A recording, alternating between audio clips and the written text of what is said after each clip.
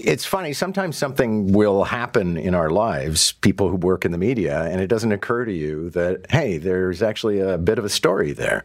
So I was telling you yesterday about how I believe it happened in a parking garage where I park when I come to work. Somebody stole the plates off of my car, front and back. And I only noticed when I went home on Friday, parked the car in front of the house. We were waiting for an Uber, and I looked back at the car, and I thought, there's something wrong. Oh, yeah, the plate's not there. Went to the front of the car. That plate is missing, too. And it occurred to me, okay, so why do people steal plates? What do they do with them? What likely happened to my plates? Mark Mendelson, former homicide detective with Toronto Police Service, is here. Good morning, Mark. Good morning, John. I have to imagine my plates were probably used and discarded very quickly, or maybe they're in Dubai. But what happens to stolen plates? Well, you kind of answered the question when you said that you didn't really notice the plates were missing, and that's what these bandits are counting on. It's like, I mean, who looks to see if their license plates are on their car when they leave the mall? Nobody does. So that buys criminals, 10, 12 hours, maybe a day or two, where they can take your stolen plates and put them on another stolen vehicle, head out and hit some pharmacy, or do a carjacking when they pull up with that particular vehicle. They run the plates. They don't come back as stolen. They come back to John Moore. So really, it's just in furtherance of another criminal offense. They're not hanging in somebody's man cave in the basement. On the wall. And my sources are telling me, of course, that your plates are actually fetching a greater bidding price than the gold that was stolen at the airport. And it might be just because it's your plates, John. I don't know. But that's the reason that they take these plates, and they just stick them on another stolen vehicle. They can drive around, assuming you haven't reported them stolen, and off they go and commit another crime. And does it ever happen that cops end up on a door knock at a house for somebody whose plates were stolen, and they ask them if they robbed a pharmacy? Well, I mean, if your plates were used and the registration comes back to you and at your home, you're going to get the knock on the door. And the bad guys are counting on the fact that you're going to say, how can that be? My car's sitting right out in front of the house. But then you look at it, you don't have your plates on. They're counting on the fact that you're not going to notice it for at least a day. Okay, you mentioned that gold heist, incidentally, and I'm just curious about your thoughts on that. I can't imagine how they could pull off a $20 million heist in an airport. I mean, it's so Ocean's 11. Well, it's all about inside information. I mean, people obviously knew that this load of gold was flown into Toronto from a particular location. Somebody had access to the manifest to know where the cargo was going to be stored.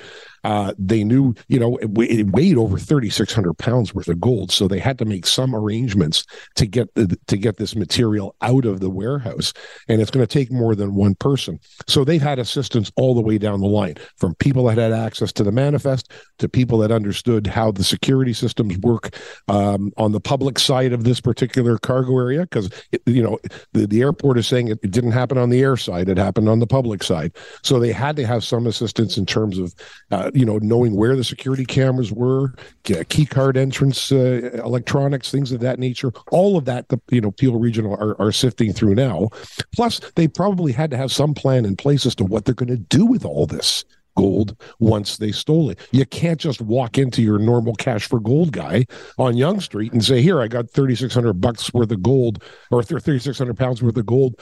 How much are you going to give me? That's just not going to happen. So there's a whole organized crime plan in place, but it was not done alone. It was done with the assistance of people who had inside information. Yeah, well, you're right about the trying to fence the stuff, because although Oliver the jewelry man was interviewed by CTV last night, and he said, listen, of all the things, all the valuables you could steal, gold is the one that you can actually manipulate. Like, cash has serial numbers, diamonds have patterns that people will recognize, but gold you can melt down and do something with. Listen, there's one other thing I wanted to ask you about, and I'm just curious about your ideas of this crazy story of a guy who's suspected of having murdered his partner, and then he faked his own death. And have you ever come across somebody who faked their own death in order to disappear? Well, I've had homicide investigations where people have disappeared, and obviously they've done it on purpose. This guy went one step further. Long before the murder, he actually, with the assistance of his family, had it reported to the police that he was a trucker, and that he had left some indication that his life was not very satisfactory, and that he was going to take his own life by going over Niagara Falls. And this was reported to the police long before the murder. I mean, what a perfect alibi. It can't be him because he's dead. No body found, which is not unusual, for people that unfortunately go over the falls, at least for a couple of months till the body rises. So what was a good plan in their mind obviously didn't turn out very good at the end of the day, because he was identifiable. They got to his mother and his brother, and I would assume that they coughed up the goods right away. They're on their way back to Toronto, charged with accessory after the fact. What's really sad here as well, John, is this guy was already before the courts for kidnapping and sexual assault on this young woman. And he was out on bail, and I'm sure that he had restrictions that he could give a damn about, obviously, because he was caught pulling up on a bicycle, shooting her, and then fleeing the scene. So lots of moving parts, but it sounds like it didn't take long for Peel Regional to figure out that he wasn't dead.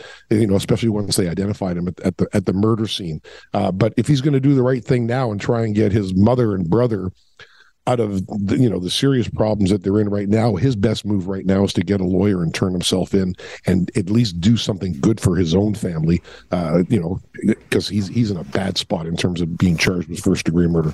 Thank you, sir. Nice to have you this morning.